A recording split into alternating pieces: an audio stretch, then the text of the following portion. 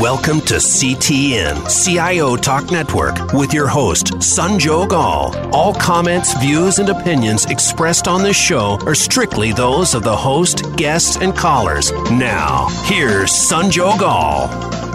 Hello and welcome to this segment on CTN. To learn more, please visit CIOTalkNetwork.com. And the topic for today is syncing organizational change and leadership development.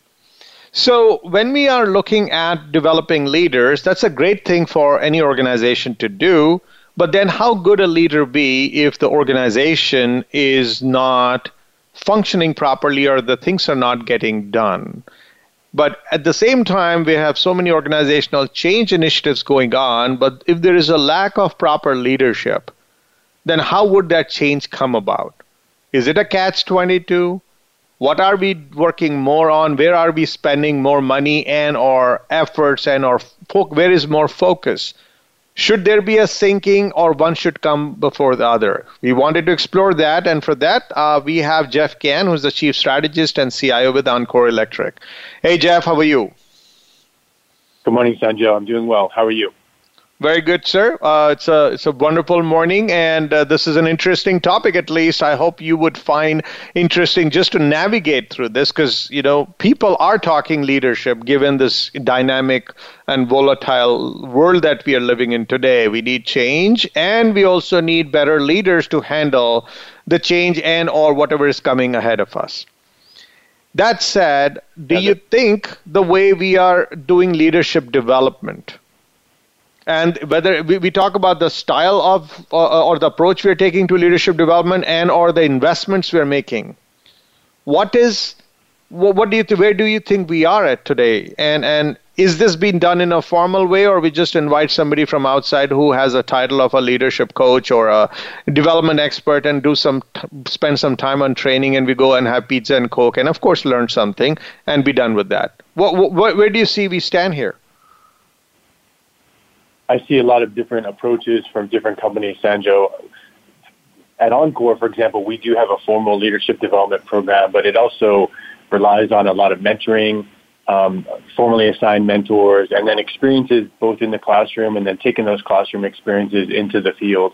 Obviously, as a construction company, our field leadership is critical, and that's all about people management. So leadership development for us is one of our core principles, which really grounded in our DNA of our company. But we have also done individual coaching, small groups, and things like that. I think the biggest thing I've seen is that it's got to be tailored to the individual needs of that leader.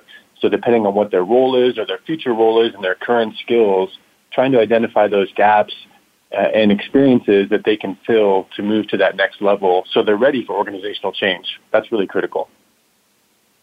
So the fact that you are doing it from a qualitative standpoint, the fact that you do what you do, how effective do you think is it coming out to be? Because, this is also something not you do it, shut it, and forget it, that it's done once, you're done forever. It's an ongoing thing. But then the techniques and the approaches that were used for leadership development, should they change given the environment we are in today? That's a good question. I don't know if they should change per se. I mean, I think one of the things that won't change over time is the actual time required for a leader to develop. I don't think you can accelerate that leadership experience, because that's really where leaders learn to hone those skills that they may be introduced to in sort of a formal setting like a mentoring session or a classroom. And so I don't see a real effective shortcut to that. Certainly you can put people into, and GE does this, for example, where they rotate leaders into different areas of the operation. So in that sense, you can accelerate someone's development in terms of getting them ready for the executive suite. But still, those rotations can be months or years for a given role. And so it can take quite a while to be ready to handle all the complexity of a business that an executive leader must face in their time. So I think time is key. So do I see it changing? Maybe the techniques and the ways we deliver. I think there's a lot more video and sort of conversation and role play versus in the past, maybe it was more lecture based. So I think techniques are definitely evolving and becoming more modern. And of course, that's a generational difference. When you've got more and more millennials ready to assume leadership positions, or already assuming and want more leadership experience, you're going to have to tailor your message to the way that those individuals learn best. So I think we are seeing techniques evolve, but I think the key ingredient of time, that's going to be a hard one to change, really, and accelerate. So one is to look at the level of investment and the time and the tools that we use and the process we use. Another is to fundamentally reevaluate the outcome we want. Would you say a decade ago, if you were to benchmark yourself or other peers that you work with, if they were to benchmark themselves as the level of leadership they are assuming and or the way they are demonstrating and that was working out well for them at that time, would you shift that outcome or the level or type of leadership you have to demonstrate today? Is that different because we are in a different environment? We have different level of uncertainty, volatility, and innovation and total disruption. Are there any tenets of leadership which are shaken? Are there any pillars which need to be replaced in today's day and age and for tomorrow? I don't know that I would replace any pillars. My one comment that comes to mind to answer this question is that I think obviously the rate of change is accelerating. And I think that's one of the things that we focus on with our leadership is really helping folks understand what change looks like. And we use a very simple model, Sanjog. If you can think of like a triangle, and we talk about the bottom of a pyramid, if you will, being awareness. And so when a change is coming, we need to drive awareness for people. And then once we have awareness, we can move into understanding, sort of that second level of the pyramid. And once we have understanding, and that includes developing skills to handle the change, if it's a technical or a process change, finally we move into preference, which is where people have fully adopted the change and are ready to move forward. And so one of the things that we try to emphasize with our leadership is that, hey, you've got to be able to be aware of that process of awareness, understanding that leads to preference, both for yourself as a leader, because you have to move through that to be able to effectively navigate a change, and then also to understand where your teammates are within that pyramid so that you can, if you're getting questions about awareness and you're thinking the team is at understanding, you can take a step back, readdress the awareness, and make sure that folks understand what's happening so that they can get into an understanding level. And so by coaching those leaders through that change process, we feel we're more empowered to be able to be more nimble as a business because now we have a more deliberate process to adopt change and to understand and accept it and move up that pyramid to preference. So I would say that's one pillar that's changed quite a bit, Sanjog, is that we want to make sure that folks are aware of change. The people we work with need to be aware of change and they can move through that process effectively. Now, whatever we are talking about here, given the things are changing, and it's not just the changing of the business part, the mindset of the workforce is changing. The way we deal with partners is changing. The geographic boundaries that we used to have, those are blurring, and the cultural shifts are happening. You talk about change, you getting by the boatloads. And frankly, leaders are supposed to be able to improvise, I believe, to be able to move everyone forward like a Pied Piper in spite of those changes that we are seeing, geographically, socially, economically, generational, you name it. So you could just, are you saying that I could be the same chef who could keep building new recipes no matter what the ingredients are? In one sense, I think so. When it comes to the process of change, that is more of a human condition in our view, and so that's probably not changing as much as people think it would. I think, sure, there are different techniques that we can approach to build awareness, or there are different ways to do training on a new process or technology that develop the skills that someone needs to understand to adopt the change. But change is, for most people, a hard thing, and we're kind of routine creatures of habit in our human mindsets. And so I don't know that that's really... The challenge, I think, is where we've got sort of a methodical, slow-moving mindset in terms of our brains as humans, but that's bumping up against this rapid rate of change. And so some of the things you and I were talking about earlier, just with the rate of change of new technology in the construction industry, we could be seeing people building off of, hard hats that have a HoloLens built into them, where they're literally seeing the plan of the design laid out in front of them in real time in something that they can then build from. So no longer would they use tape measures or these tools that they've used for years and years. So to get someone who's been doing that for even 5 years or 15 years to adopt that change is not going to happen quickly. So we have to accept the fact that people move at a different rate of change than the current environment is. And so we have to, I think leadership and organizational change is about how do you navigate that tension between sort of slower moving humans and faster moving technology, process, business, climate, all those things that we can't really control as much as we would hope. So to me, that's where the pillars are sort of tested by this environment of rapid technological innovation. Different people keep coming and going within an organization or go in and out of the organization. The change is happening constantly outside of the organization. To accommodate for those changes outside, we have to make changes within the organization. So all of these three things are moving. Do you think we could play with and juggle these three balls at one time and make real progress? We can say we are busy, and that's what I hear when I talk to leaders all the way down to a field staff, that we are busy, but then are we able to really put a stake in the ground and say, this is our recipe which will allow us to make the organizational change effective.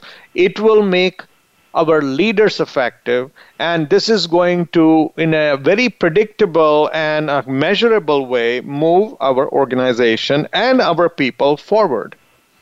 But is that truly a recipe that a given company, not everyone, it's not going to be a general recipe, but can a given organization come up with their own recipe to make things happen and have that predictable outcome given these three different aspects which are changing? Let's explore that when we come back. Please stay tuned.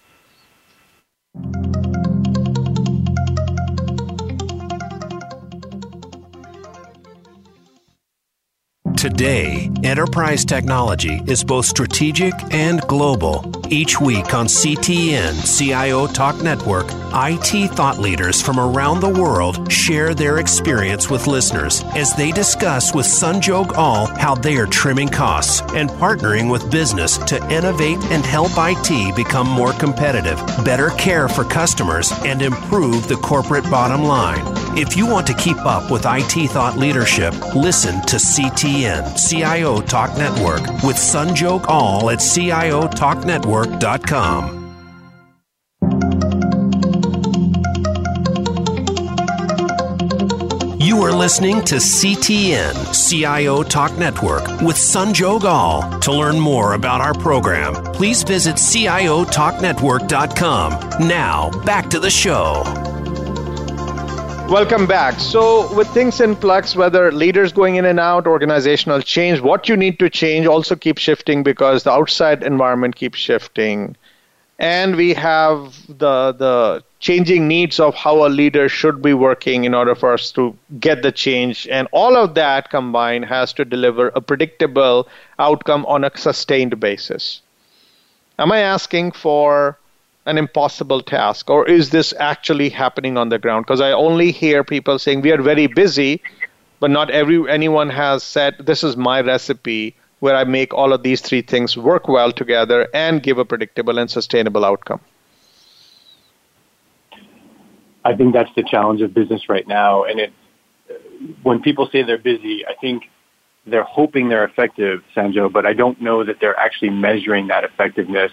And I think a lot of companies can move certain pebbles forward, if you will. But one of the best examples I've seen of a company that did this very well was Red Robin, the restaurant company. They have about 5,000 restaurants, I believe, and more than 20,000 team members.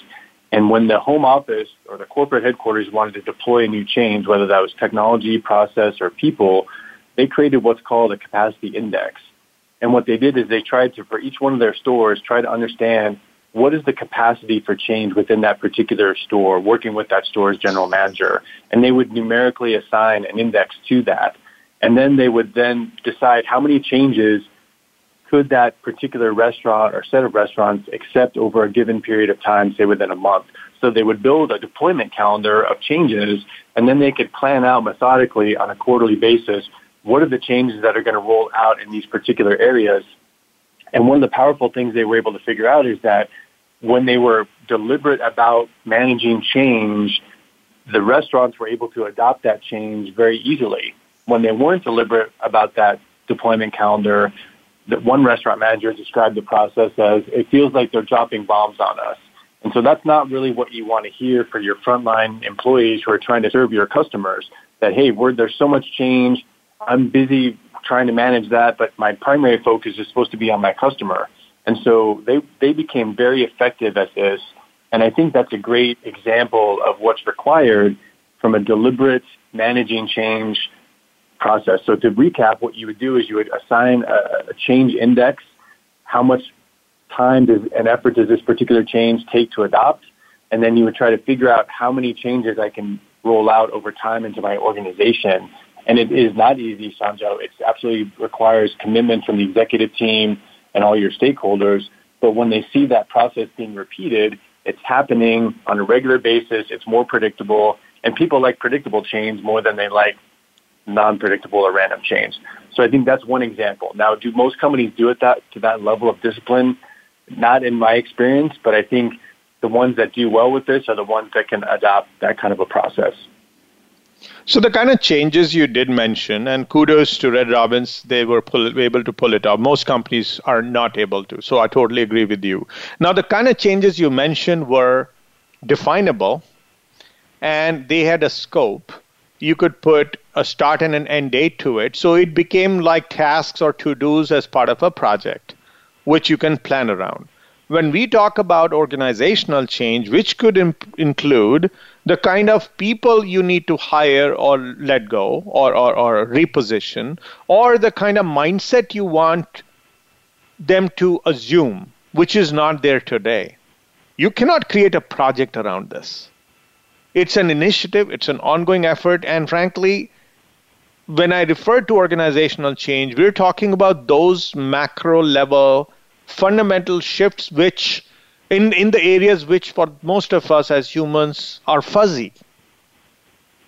That's the change if I wanted to bring about in a company, especially when we are saying the generational mix is changing. What we want to do to fundamentally embrace a new way of doing and thinking within a company to be relevant in this digital age. That's the organizational change I'm referring to. What about that? I mean, that's a much harder problem, I think. When you look at what you need to, I would argue that's a discipline that most leaders do not have well understood. And if you think about this idea of succession planning and filling the pipeline with future leaders that may not take their positions for 5 or 10 or even 15 years, it's, of course, very difficult to predict what skills they would need in that future. I think that's why ongoing leadership training that we talked about earlier is really key, because there are things that change over time.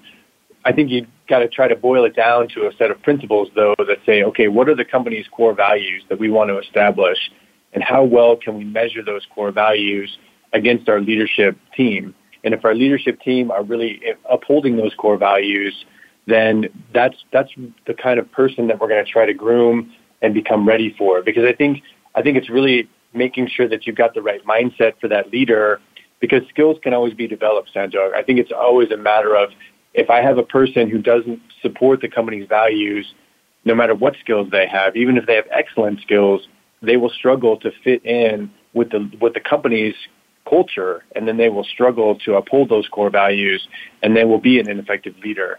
And so I don't know, I think it's a lot harder to make a recipe like we talked about for particular changes when you apply it to long-term leadership development.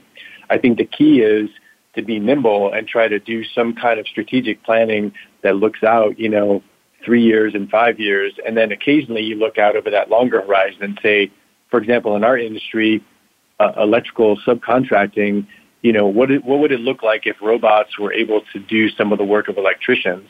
Well, that's not going to happen in 3 or 5 years, but it could happen in maybe 15 or 20 years. So what does that mean for us? We do talk about those things. We're not making specific plans on it, but it's more of a, let's keep an eye on what's happening in the industry, what kind of trends in IoT and all these other technologies that are coming through, to make sure that helps us inform our leadership development going forward. But really, for me, it's about making sure your leaders align with the company's culture and their core values. Because if you look at all the great leaders and all the great companies, that's the number one thing they work on is their culture. And if you have a CEO who's not working on his culture of his team, he's not doing justice to his long-term health of his organization.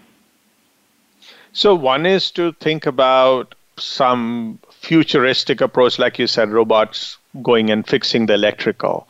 That is the technology or its availability and affordability is going to cause you to then start thinking, maybe 3 years prior, that, hey, let me start working on some organizational change. But then that's more, I would not say reactive, you're still proactive, but you're still waiting for that outside change to happen. Regardless, with whatever you're doing today, if you were to benchmark yourself to say, is this the best way I could be running my shop? Is there a way I could improve my processes or the rethink and reset my processes and workflows? Is this the best culture I could have in the organization? Are these the best set of technology tools? Are these people who are leading have the right chops? I'm not saying they don't have chops, but do they have the right chops to take this forward? Of course, people are thinking about this all the time, but is this actually a formal, cohesive effort where the organizational change, which you're bringing on voluntarily and not waiting for an outside event to happen and you react to it? And are we syncing that with the ongoing effort and investments in leadership development? Is it all lip service, or we do certain things and say we tried and we come back home spent and say, well, whatever happens, it's bonus? I think the latter is happening. I think the mindset of many companies is kind of a best effort will yield incremental results. But if you look at Lee Benson from Execute to Win, you can Google those guys, and something called an organizational culture inventory, or the OCI, which is an actual tool, which I learned about in the past few years, Sanjay, that actually allows a company to quantifiably measure the strengths and weaknesses of their culture. And so you can create a spiderweb map. It's over 12 dimensions. And basically what you can do is you can say, look, this is what our employees and our leadership believes our culture is at this point in time. And then when you start to introduce change to that culture, if you want to make it whatever change, you can remeasure that. So there's instruments there that are reliable and able to measure cultural change. And I think those are important. The fact that I didn't hear about this until 25 years in my career is a little disturbing. So that what that means is most companies probably aren't using that kind of a tool. And then when I look at Lee Benson, Execute to Win, they have a platform. They've sort of gone from this. Just real briefly, he created this platform based on his experience as a CEO in the aerospace engineering space. And because he developed such a great culture and such a great way to execute processes, his customers were super happy.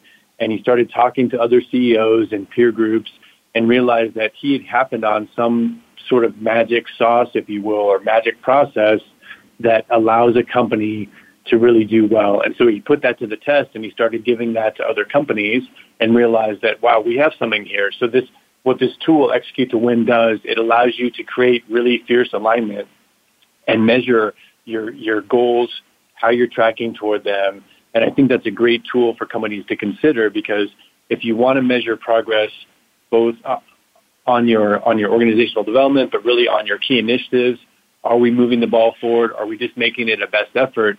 This is a way to quantify that process. And I think you're going to see some of the more successful companies moving forward adopt this kind of a practice through Execute to Win, and companies like that they can really deliberately move the ball forward. Because I think that times when people are just doing their best effort, that may be fine for now, but what about your competition? If your competition is doing more than just the best effort, that's when you're going to get behind. And I think that's where the challenge lies in future leadership.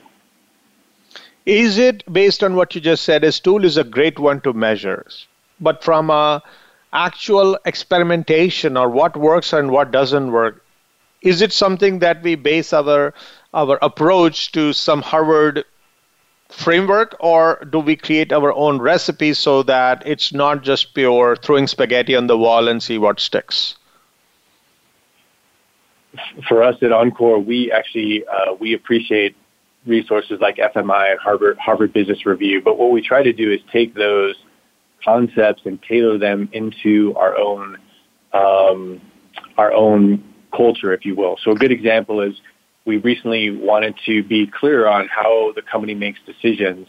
And so we went off and did all the research and learned about what are the best practices that academic teams have learned about making decisions. And they came up with, a 7-step process. And so rather than just taking that 7-step process off the shelf and saying, ta-da, here's the new process, we actually adopted that. We modified it. We kept its essence, sustained of those 7 best practices, but we put it in a way that is now familiar and understandable to our culture.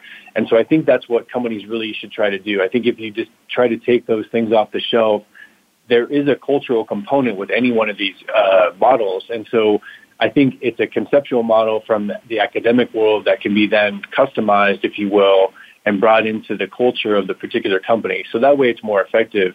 At least in our construction company, conceptual models are not a good way to enforce change. It really has to be grounded in practicality and making sure that it makes sense for the folks who are out there on a construction site. So that's one example of how we do that, taking a theoretical or a conceptual or academic model, tailoring it to our particular needs and making sure we test it. And that's the key thing, Sanjay, we've learned is that once we introduce a new model or a new process, we come back 30, 60, 90, and then quarterly reviews of those processes to make sure that the KPIs we hoped for, those types of things are being measured. Because again, a lot of companies, they struggle to do that after implementation measurement, but that's where you really prove your ROI. And if you've not met the ROI, you've got to go back and ask the team, okay, what changes should we make to make sure we meet that promise that we hoped for when we brought in this new process or model or tool.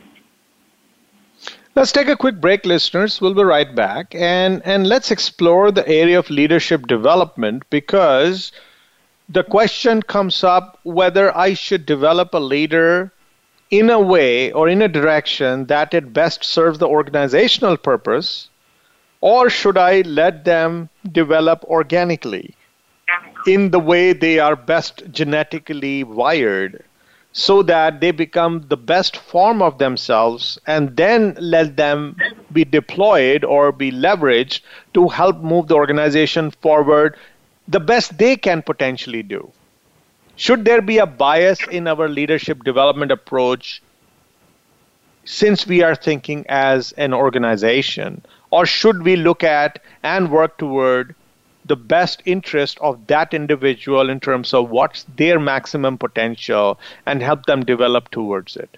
What should be our approach? What would make sense? Please stay tuned, listeners. We'll be right back and explore.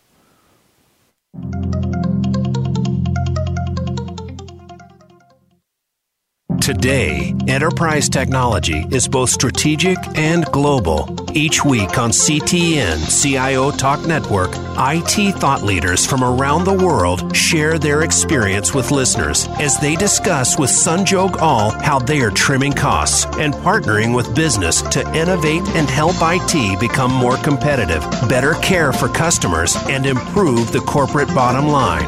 If you want to keep up with IT thought leadership, listen to CTN CIO Talk Network with Sanjog Aul at CIOTalkNetwork.com.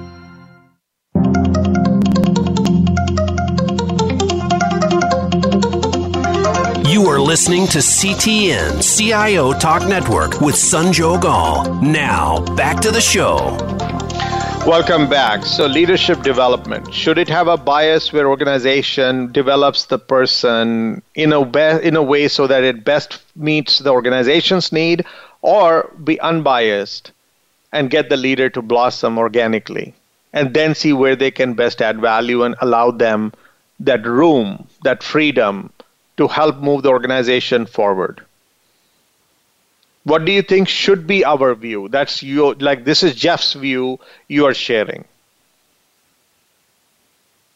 I think one of the things that I've seen work best is to understand, I think Socrates maybe said, know thyself, right? And so I think that's one of the key tenets of leadership development in my experience. You really have to understand your personal biases, how you make decisions, how you see the world, how you interact with people. We use lots of different tools for that, whether it's Myers-Briggs or Predictive Index, things that StrengthsFinder, those are three that we've used in the past. And I think those are important because as an individual, it's hard for me to understand other people and what perspective they're bringing to it without understanding who I am as a person. Why that is important is because ultimately leadership at its essence is about influencing people. And, I read this study recently where they cited a statistic that 40% of the time people at work, particularly in leadership positions, are spending that time persuading others. So if you think about that, that's potentially 2 days out of your week that you're spending time persuading folks. A lot of that has to do with change that the company wants to do or how to do work better or whatever those things are. And so to have that, first of all, that understanding of who you are as a person is really critical. In terms of like leadership development, then building on that, how do we give people the space to experiment? I think that's where mentoring and coaching comes in, Sanjo, because if I have a good coach, I can say, look, I'm going to have this crucial conversation with this individual. Let's talk about it beforehand. Let's make sure I'm clear on what I want the outcome to be of that conversation. And then after I have that conversation with this individual, I can then go back to my coach and sort of debrief and do an after-action review, we call it. And that's really where you understand, hey, how well did that experiment work? Because part of the problem, again, is you have to tailor your message as a leader to that particular person's way of hearing it. And that's where I think it's a little subtle, but the best leaders are the folks that have really good people skills and higher emotional intelligence. And so those things can be learned. But back to your original question of how much of this is temperament and how much of it is, nature or nurture, I guess, to go back to the old biological question, yeah, there are some people who don't have that innate ability. And so their type of leadership may be best in an engineering position or that kind of a technical mindset versus something else that requires more people interaction. So I think you do have to understand what that leader's strengths are and where they match up best. We've had examples here at Encore where we've got a new group called Technology Solutions, and we took one of our best business development leaders and made him the head of that division. And he's doing a great job because his ideas are very forward-thinking, and he's very much going after the big next contract and things like that. But his weaknesses are in the operations, and so he surrounded himself with great operational leaders so that they could deliver on the promises we're making to our customers. So I think that's a good example where you take someone who has their best attributes, help them grow a new area of our business, and then support them with a team that can make sure that the delivery of that new business is effective. And so I think trying to find those combinations of the strengths of that individual against what the company needs to be successful are really critical. And we have those kinds of conversations, and I think companies probably do that often. If they don't, then they're missing opportunities maybe to maximize their leadership potential and effectiveness, because not every manager is going to act the same or do the same thing. That's the whole complexity of this leadership development. It's not such a cookie cutter approach that I can do what I did with Sanjay and then make it the same thing happen with Jeff, because we're two different individuals. We have two different perspectives. So I do coach a lot of technology executives, and believe me, first many months just go into having them realize that they have to take the time to sharpen the saw. And their pushback on a regular basis is we are very busy because we do not have time to breathe. And when they do that, the people who report to them take it as a sign from the top that you're not supposed to invest time in yourself and instead get the work done, because your measure is, your performance appraisal is going to only be looked at from a standpoint of how much did you produce. So you talk about leadership development or people development, organizations when they have change going on, and that's what they say. They say, oh, we have a lot of change going on, so we are doing one project after another. And I know of a situation where one of the leaders had their spouse eat cheese and bread for 3 weeks in a row because this person did not have time to do anything working together as a couple. So personally, a person suffers. When you go to work, the only thing you can think about that how can I get this done, and this done, you don't take the time to sharpen the saw. You don't meet your peers to figure out what are we trying to do and where are we going, where is this taking us? We talk about organizational change. That means we kept the leadership development on a back seat, and we want organizational change to always be successful. So I'm sharing with you the reality on the ground. What do we do about this? I think that's the fundamental question for the executive leadership of any company to really address. Hopefully, when they stop and think about it, in the case of CIOs or technology leaders who don't feel they have the permission, I would challenge that to say, go to your supervisor, whether that's the CEO or the CFO, and say, look, I need to spend some time every month or week doing some professional development. One example I do here in Denver is we have a CIO mastermind, which has, 8 other CIOs from different industries. And so we meet 3.5 hours, 4 hours once a month. And we do bottlenecks and we get lots of great input. And so it's invigorating for me. It allows me an opportunity to get input from my peers outside of my company who are specialists within the CIO role. And that's, I think if a president who has a CIO reporting to them doesn't understand the importance of that, then that would be the opportunity for the CIO or the CTO to go to that individual and say, well, let's talk about why this is necessary. Because if we're not doing the sharpening the saw thing, Sanjo, then the long-term implication is that we're really going to be behind. We're not going to have that time and space that we need to do that deep thinking, which is so critical in today's age of distraction and busyness. Deep thinking is where creativity comes. Deep thinking is where innovation comes. Deep thinking is where we start to make sense of all the different data points we're sort of absorbing during the day. And I think most people who work in that CEO or president role understand the importance of that, even though they may not be able to manage their own schedule to eliminate the busyness. So my point here is that you've got to make a concerted effort to carve out that time. And unfortunately, it's not a one-time situation. It's almost like exercise. If you exercise one time, that's great, but it's much better for your health if you exercise on a regular basis.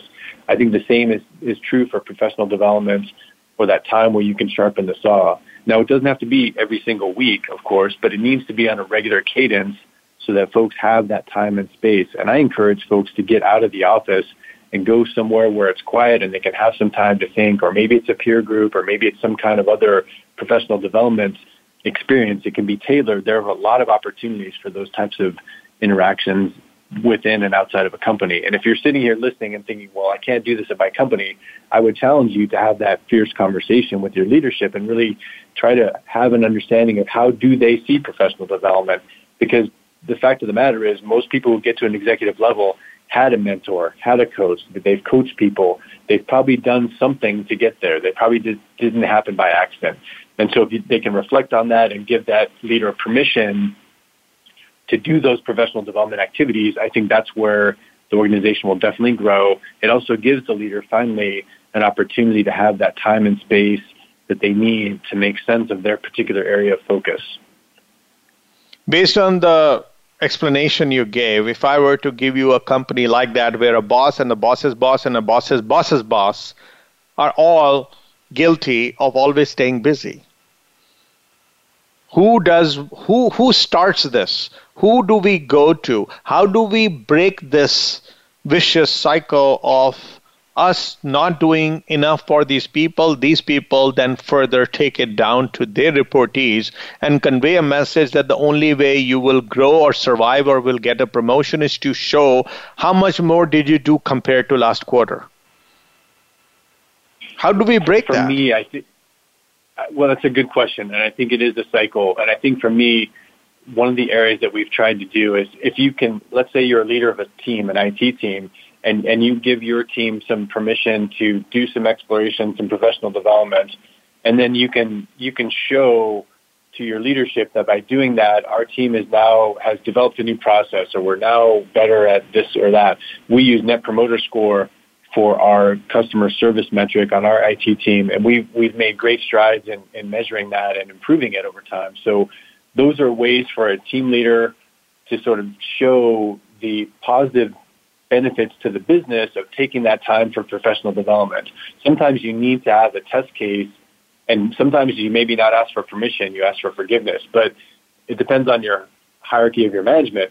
I think other times you could go as an individual, go to your supervisor and say, let's have a fierce conversation about this. Let's really talk about what are the impacts of burnout. And there's plenty of studies out there, Sanjo, we can cite that indicate that busyness is not good for the long-term health of the employee. It's not good for the long term of the business. And so if the business is invested in the long term, which many are, they should be concerned about making sure that their people have time and space to develop. I think it starts with me as an individual leader, though. And if I'm in an environment where I don't have that support, I've got to start asking for that support. Sometimes we just make assumptions because the boss is so busy. I assume that he's not interested in being less busy or having some time for professional development. I bet you most of the time that boss would say, oh, I would love to take the time. And so then it becomes a practical matter of how do I prioritize my time? How do I protect that time so that I've got time to do the things that I know are the most impactful instead of doing the most urgent busyness that maybe feels good to get it done in the moment, but really doesn't move the ball forward long term.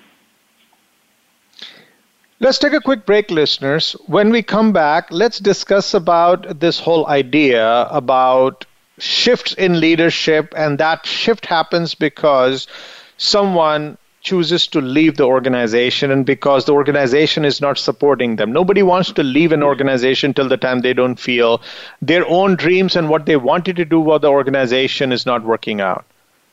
And then you have turbulence caused because of that. And then when we bring other people in, that person, either the person could be not a good fit, or the organization again creates that toxicity which makes these people go. So we are never able to truly settle down. Well, that's our dream, but we don't settle down. How do we minimize the issues where we have where there's a constant shift of leadership which prevents us from having an effective change happen in a positive direction? What do we do to minimize? Please stay tuned, listeners. We'll be right back.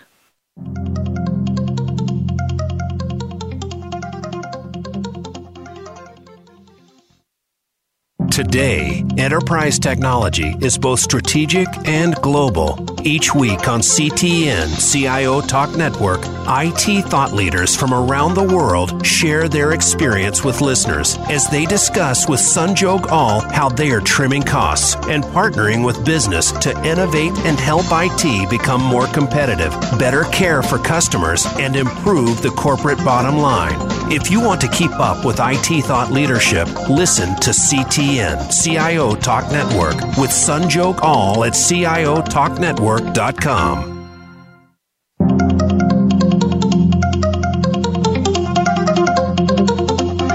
You are listening to CTN CIO Talk Network with Sanjog Aul. Now, back to the show.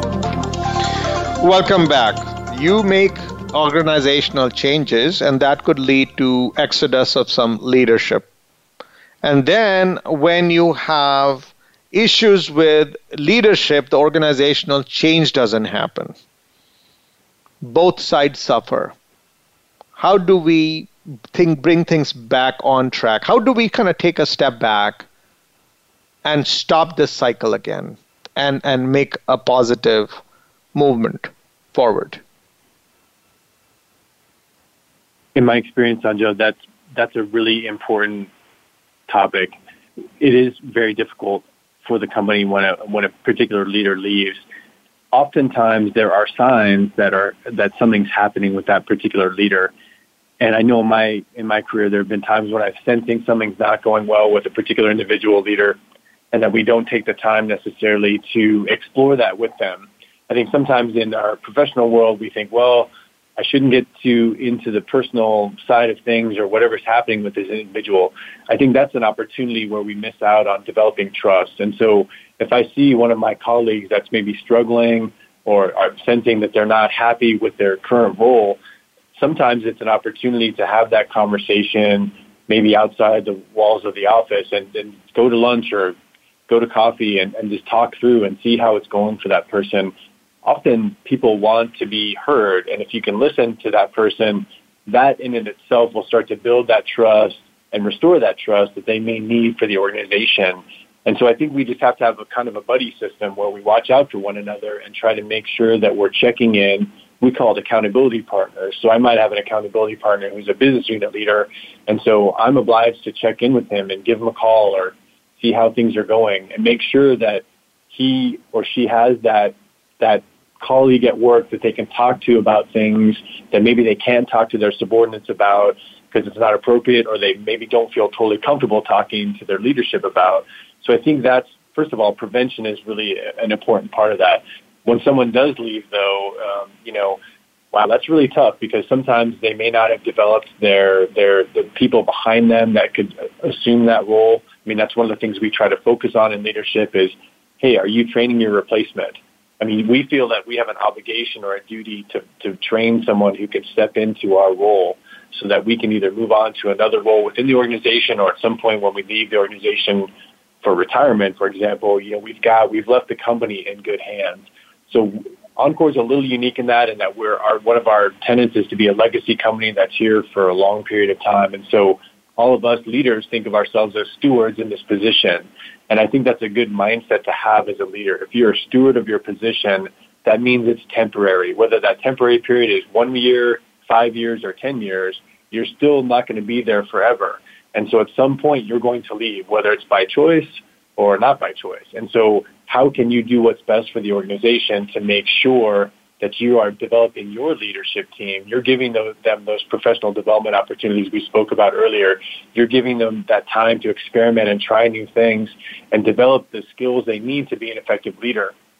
Unfortunately, a lot of leaders struggle with that because they feel like if I train my replacement, that means they can get rid of me. And I've rarely seen that happen. In fact, most of the time what's happening is the management wants you as a leader to grow so that you can do more for the organization. But you can't do that if you can't give your current responsibilities to someone who's been trained and has the experience and ability to take on those things. So you get stuck in that cycle. And when you're stuck in that cycle, Sandro, I think that's when some leaders feel they have to leave the organization because they feel stuck and there's no way out. So it's really hard to get out of that cycle, but it just takes some courage to have those conversations and understand, hey, this is where I want my career as an executive leader to go. What can you do to help me get there? What should I be doing to help myself get there? I think those are great conversations for an individual to have to prevent that loss of turnover. When my child feels stuck, they should feel that they can come to me. So who's the parent in the organization, or who's supposed to be the parent in the organization, who's kind of outside of the situation and watching the siblings fight or one of the child fighting with someone or having an issue, so someone they can, fall back on and feel that these people will do the best. That would prevent so many incidents of exodus. I think it's got to be two things. One is that if you're able to find a trusted colleague within the organization, that's great. Some companies have a formal mentorship program where that relationship can develop through a selection process and things like that. But there's also a lot of opportunity for informal mentoring where if there's someone you have an affinity for within the organization and they can understand what's going on in your world, it's going to take some time to develop. It's probably 2 or 3 one-hour coffee sessions before you begin to understand and start to develop that trust. But if you can develop that trust, really, then you can get into some of those more difficult situations where you feel like you need to be heard. Sometimes also outside of the company is helpful as well, because I think, companies have their culture, and if you're talking to someone from the company, they're just going to be agreeable to your view of it often. So sometimes having that third party, someone who doesn't work with you, can bring a fresh perspective into that daily struggle that you might be having with trying to get something changed or done in the organization. Sometimes that fresh perspective is so important. And I think that's, again, when we talk about networking, people often think of that as, I'm just trying to find a group of people on LinkedIn that I can ask for a job in the future. It's really not that. If you make an investment into your network, your professional network, then you can build a set of trusted advisors. One leadership coach I heard about asked this question, which I think is great. He said, who is your board of directors for you as an individual? So his philosophy was, hey, I'm an individual. I need a board of directors. These are trusted advisors I can rely on who are outside of my day-to-day world that I can have conversations with. And you wouldn't, of course, meet with them as a board, but there's sort of 3 or 4 individuals that you can go to for different questions or different experiences. And I think that's a wonderful approach to help leaders, get over that sense of it's lonely at the top. Because, Sanjay, in my experience, that's the one leadership trap that most of us fall into. We feel like, okay, I'm a leader. Now I'm supposed to have all the answers. That's not true. It's okay to have people support you, and it's okay to ask for support. And I think that's the biggest thing that we've got to have leaders understand. I love that idea about the board of advisors or directors you mentioned. And you're right, leaders are very lonely up there. And that loneliness is self-inflicted in many cases. Now, my question for you is, should we always look for people outside? You said you could have a colleague inside. But when I talk about parents, someone who's all the way up at the top, could that be the person play the parent? It's at the end of the day an organizational design issue, right? This person feels stuck. The person is going to leave. If you want to get a person out because they have a misdemeanor or they have done some damage or they're causing some damage to the company, that I understand. But if a person is feeling stuck, they should not be looking outside first, right? We, in fact, say in families that you should have a faith that your parents will always be there for you and listen to you. Is it too difficult for us to build that sentiment among people who work within an organization so that they can look up to someone very higher up in the organization and say, no matter what, I can go and spill my heart in front of them? I think that's a really good point. I mentioned Lee Benson before, the Execute to Win CEO, and he has a really great tenet, a podcast he was on. He said CEOs should spend 60% of their time with their people. And I think that's a good example of if let's say I'm a director and there's a VP or someone between me and the executive leadership, most executives say they have an open door policy. And I think it's okay if you can find an executive, maybe it's in your chain of command, maybe it's out of your chain of command, depending on the size of the organization, and just say, hey, can I get on your schedule and sort of talk to you about some of the things that concern me? I think a lot of folks who are sort of lower on the org chart, if you will, or more junior in their careers, it takes courage, but I think often we as leaders now realize that we are helping that individual grow. And so most of us who want to be good leaders understand the importance of mentoring the next generation. And so whether that person is 2 or 3 levels away from you, that's okay. Maybe they're not even in your line of business, that's also okay. So again, back to the point of asking for support. If you ask for that parental support, to use your term, Sanjay, then you've got an opportunity for those people to actually provide it. And sometimes executive leaders are dying to support other people, right? And they want to help. They want to contribute. That makes them feel sustained and fulfilled. So if I, as an individual, do not ask for that help, I'm actually not allowing them to give something they're really desperate to give. And again, it takes courage to knock on that door. That's, quote, the open door policy. But most of the time, leaders are willing to listen. And if that particular leader doesn't listen very well or you have a bad experience, maybe it was a bad day, maybe that's just not the right perspective, and you might try a different leader in the organization. But probably you'll find someone who's got a listening ear and they're wanting to just hear you out and hear your problems and maybe not solve them, but certainly listen and validate them. I think that's a key part of the process. On behalf of the show and our listeners, thanks so much, Jeff, for sharing your insights about how organizations can work on syncing the organizational change with the leadership development and get the most out of the effort. Thanks so much. You're welcome. It was great to be here. Thank you. Thank you. And listeners, this was an interesting conversation. I'm sure you would have some nuggets to take away and some points to ponder. Please like us on Facebook if you liked what you hear today. And please like us on LinkedIn and follow us on Twitter. Thank you again for listening to this segment on CTN. This is Sanjog Aul, your talk show host. Till next week, take care and God bless.